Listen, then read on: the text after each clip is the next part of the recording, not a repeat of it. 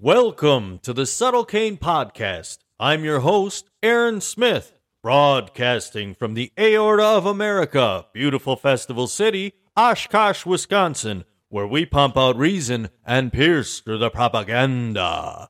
Here we go.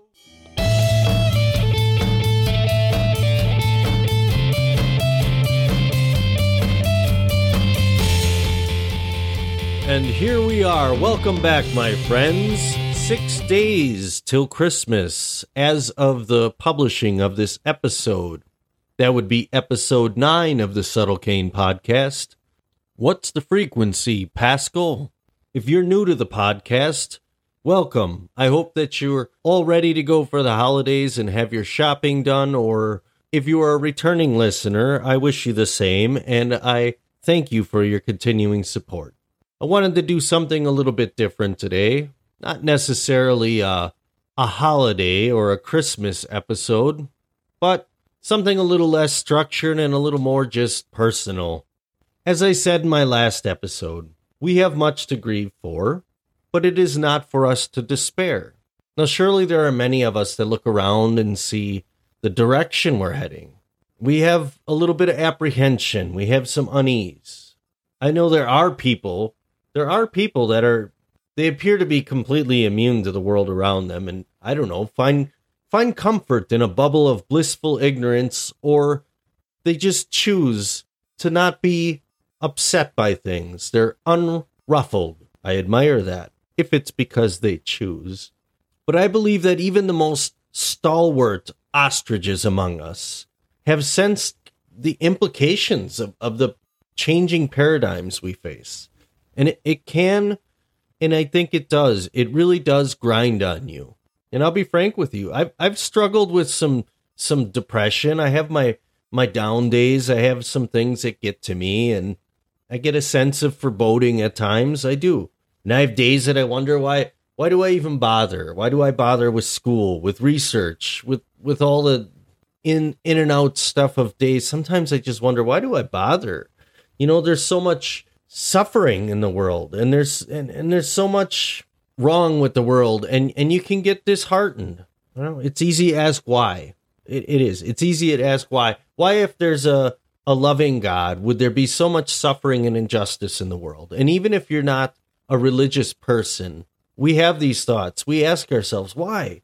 Why is there so much wrong in the world? How can there be so much going on all the time that feels out of our control? And why are there people starving? Why is there human trafficking? Why are children hurt? Why are children going hungry? In philosophy, this is called the problem of suffering. We all wonder about it. We do. We all wonder why. We wonder about meaning, about the forces of nature or divinity that conspire against us. So what do we do with that apprehension? And how do we face a world so unforgiving without losing our minds? Remember, we have 3 main types of reasoning to work with, and we have to utilize those to understand the world around us. I mean, how can we know anything?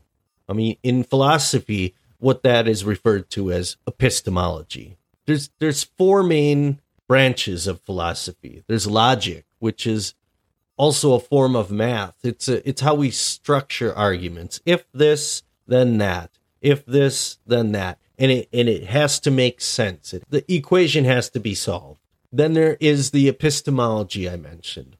What we can know. Cogito ergo sum was something that René Descartes wrote in his book Discourse on Methods. It's Latin for I think, therefore I am. He had gotten to the point of what is now called Cartesian skepticism, where he started questioning how he could know anything other than the fact that he thinks, so he knows he is. There's ethics. Well, ethics is what we ought to do or what not to do. And metaphysics the 4th, is the relationship between mind and matter. And you say, okay, Aaron, and? Well, philosophy isn't just about ancient Greeks and dusty books. It helps us understand the world around us for every topic. We can use it in every area of our life. And that's why I think it's so neat. And I think it's important that we understand how to think, not what to think. I'll get back to that too. Now, there are many different systems and theories, arguments and evaluations about life and the meaning. But today I'm going to stray into the matter of faith. I have faith that if I move my body in a certain way, I will walk. I have faith that if I drop my pen, it will fall to the ground. And I have faith that if I microwave a frozen burrito, it will simultaneously scorch my mouth and be cold on the inside. It's a terrible, terrible riddle of life. I've spent many years looking for answers to the questions of life. I'm a curious cat, man. I've got a problem with a wandering mind, and not a whole lot to show for it, to be honest. Materially speaking, anyways. But I like the back and forth, and I like hearing different opinions and outlooks. You know, I'm skeptical, yes, but I'm optimistically skeptical. I do choose to have faith that defies logic, though does not entirely discard it. I spoke about Christian apologetics before, the giving of reasons for Christian faith. C.S. Lewis and G.K. Chesterton, they're two of my favorite authors. Lewis's Mere Christianity and Chesterton's Orthodoxy are great books, and I would strongly suggest people reading them, even if you're not necessarily spiritually minded or religious minded. Just very interesting, well-written books that, I don't know, I think everybody can benefit from exposing themselves to that kind of thought process, whether or not you agree with their conclusions. And even though I find their arguments for Christianity compelling, I have to admit, as does even the Bible, that reason alone can't bring one to true faith. Faith is a choice that we make, believing in something we can't fully explain or count for. It's a choice, again. We do it in our everyday lives. I mean, probably much more than we like to acknowledge. I choose to believe in things when I see the consequences of unbelief. Defying gravity's a quick lesson. Touching a hot stove. But what about more nuanced areas of life? If I lie to people, I believe they will stop trusting me. If I eat proper portions of nutritious food, I believe I will stay relatively healthy. If I show my children that I love them and lead by example, I believe that they will learn how to interact with others. These are beliefs that may pan out, that they may pan out, but may not. I could be honest and people still wouldn't trust me. I could eat right and still become quite ill, and raise my children well and have them commit terrible crimes. Now, thankfully, they haven't, and they are good kids. But my beliefs in these instances they're more hopeful than concrete. One might say that I have faith. Now, because we are so close to Christmas, I thought, as a Christ follower, that it would make sense to take a break from the normal content and talk about that. Christmas is ostensibly about God becoming a man and being born to a virgin in order to live among us and eventually redeem us. Now that is a leap of faith. Talking about having a hard time proving something through rational argumentation. So why would someone as skeptical as myself and reason-driven choose to believe something so bizarre? And I say, fair question. Christianity differs from every other philosophical system or religion that I have been able to discover and assess in one aspect. This one element, being unique, is not recognized typically by those who criticize Christianity. I'll elaborate on that, but I wanted to share a quote by one of the strangest and most genius minds of the late 19th and early 20th century. Quote, "If you want to find the secrets of the universe, think in terms of energy, frequency, and vibration." End quote. Nikola Tesla. Why do I bring that up? Well, what is the frequency? The vibration that holds it all together? What if it was something more like a voice? speaking words. One of my favorite verses in the Bible, or couple of verses, is the very beginning of the Gospel of John. It goes like this, quote, "In the beginning was the Word, and the Word was with God, and the Word was God. All things were made through him, and without him was not anything made that was made. In him was life, and life was the light of men. The light shines in the darkness, and the darkness has not overcome it." End quote. That's John 1 through 5. I always found that to be so cryptic and mysterious, and I just loved how, I don't know, almost Tolkien-esque it was. In the beginning was the Word, and the Word was with God, and the Word was God. And the part about in him was life, and the life was the light of men. The light shines in the darkness, and the darkness has not overcome it. That just always resonated with me. I thought that was the coolest thing. And then I started reading about, I want to say his name is Pascal Fries, a German scientist who talks about the universe being all it is different vibrations, and every single atom vibrating at a different rate. And it just kind of, I had this weird epiphany about the Word of God and how God spoke everything into being. And so that really resonated with me. I don't know if it does with you, but I thought I'd share that. But back to where I was going with this, faith, and the unique aspect of Christianity that stuck out to me. If you look at Christianity as another system of rules to tell you how one ought to live, or create the most utility out of life, or you've missed the mark by eternity. With other systems, the laws are the systems.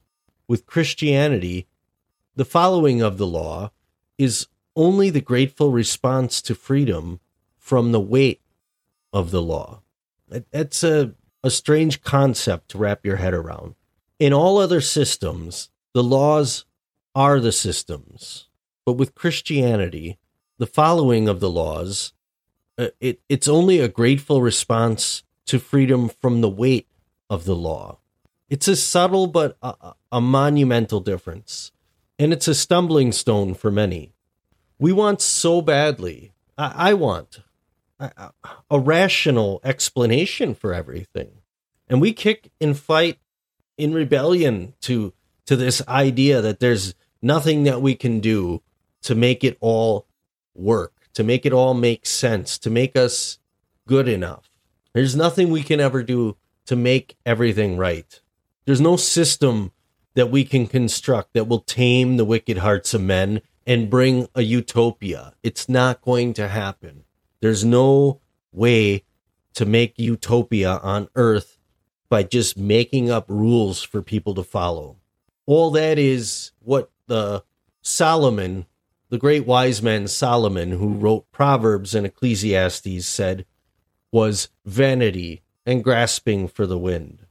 And all that is grasping for the wind. And then you compare that to the magnificence of a God who reconciled his own creation to himself by becoming man and suffering through the pain he allowed to exist just so that we could be free and choose, have a free will, taking on all the suffering and sin of the world in the ultimate show of leading by example. Look, we can't understand eternity, but it is in our hearts. It was placed there. And we can fight our knowledge of it. We can kick at the goads, as they say. The goads are the rocks that are embedded in the ground. Have you ever tried to kick a stone that was deeply embedded in the ground? Well, that's a goad. That's what we kick at the goads, is the saying. We can hide from the eternity in our hearts and all our systems. And we can numb ourselves through substances, through drugs and alcohol and sex and largesse and material possessions. We can numb ourselves We can bury ourselves in our work. We can understand or try to understand the natural world through science and just try to make sense of it all. And we can immerse ourselves in politics and rage against the machine. And after all, I mean, we live in the natural world and we have to navigate through all the complexities of our life. And that's true. And, most of the time when I'm sitting here talking to you, I'm not talking about faith. I'm talking about trying to weed through some propaganda, or I'm talking about current events that are going on, or I'm talking about concepts about our life, like freedom and autonomy. And I'm talking about things that are in the here and now, because we live here and now. We have to exist. We have to do it. And we have to navigate through the complexities of our life. But we're not only flesh. This is where faith comes in. I'm going to say a lot of things that are faith-based. But we're not only flesh. Our lives are more than that. And we battle not against flesh and blood, but of spirits and principalities. It's a heavy thing to say, I know. But I believe there's more. I believe there's more. And I'm going to ask this question. How can we ever hope to realize the ideal world if we can't even realize our ideal self? We want an ideal world, don't we? But how can we realize an ideal world if we can't even realize our ideal selves? I know it sounds like the opposite of reason. And I know that the stain of the law, the stain of all the systems that we create, and the stain of the systems that people who claim Christianity, who claim to be Christ followers, they live in these rigid systems that they try to enforce on their lives to make them good enough, and they miss the point. It makes faith in God just seem like another broken system. And if you see Christianity as another system for what we ought to do, well, then you're right. It will never be enough. We will never measure up. And so why not pick a system that's less grandiose? Why not pick a system that has less bizarre claims? I mean, there's many to choose from that don't require you to proclaim a God that became man and was born of a virgin, lived among us, died, and then rose again to redeem us from our sin. I mean, how impractical is that? I mean, really, surely there are less bizarre ways to formulate society, to base our lives on. Surely there's a less confounding way to go about this, right? This existence. I'm going to break it down a little more personally now and share with you, not so much as a host of a podcast, but just as a guy telling a story. And I hope you don't mind the interjection. I lived a large portion of my life in a very hopeless state. I woke up each morning wishing I hadn't, honestly. And I numbed myself with drugs and alcohol. And I was just incapable of having a healthy relationship with people. And I hurt a lot of people because of that. It got pretty bad, I'm not going to lie. I was a mess. I woke up on an unfinished basement floor. I thought it was 6 a.m. And when I looked closer at my phone, I realized it was 6 p.m, but 3 days later. And it wasn't the first time I blacked out, but this time I knew something was different. I just knew that if I didn't do something, that I would be dead very soon. I knew the gig was up. I also realized that I didn't want it to be, which was kind of a strange revelation to me. I thought I didn't want my life anymore, but when I thought about my family and what it would do to them if I was no longer here, well, something just gave way. And I did something that I hadn't done in a very long time. I prayed. It was awkward and ineloquent, but I just said, God, if you're up there, I give up. I don't know what I'm doing, but I know that when I do things my way, I mess it up. And if you're there and you're listening, I surrender. I give up. My life is yours. Okay? And if you open a door, I'll walk through it. If you'll have me, I'll live for you instead of myself. That was it. That was my big conversion. There weren't any angels singing and I still had a hangover that lasted another 3 days. But little by little, I walked by faith. I looked for help. When a door opened, I walked through it. Not long after that, I found myself on the reservation in South Dakota, helping people, working 95 hours a week for $1,200 a month in room and board. And I loved it. I met the girl of my dreams, and I married her. And it hasn't been easy. All those years of bad decisions, they didn't just go away. And I've had to fight for every inch I've gained. But I've never gone back to that life. And I have hope that drives me through all kinds of adversity and drives me still to try and make a difference in what little way I can. I have searched the face of the earth for answers to the questions of meaning, of purpose, of evil and suffering. And I can only speak for myself that once I was blind and now I can see. Where once I was broken, I'm healed. And once where I had no hope, now the hope of eternity burns in my heart. And I no longer suffer the kind of despair that I once knew. Now when I choose to do good, when I choose good, I don't do it to look good to other people. I do it as a response to the mercy I know in my heart that I do not deserve. And all it took for me to find that peace was to surrender my battle. There is no system for taming this world. There's no set of rules that will tame the hearts of men. There will be no utopia in this life. I mean, we're going to continue to struggle and suffer and fight in a fallen world. But we don't need to do it alone or in vain. For all you listening, you are valued, you are loved, and you are worthy. Merry Christmas. God bless, and good night.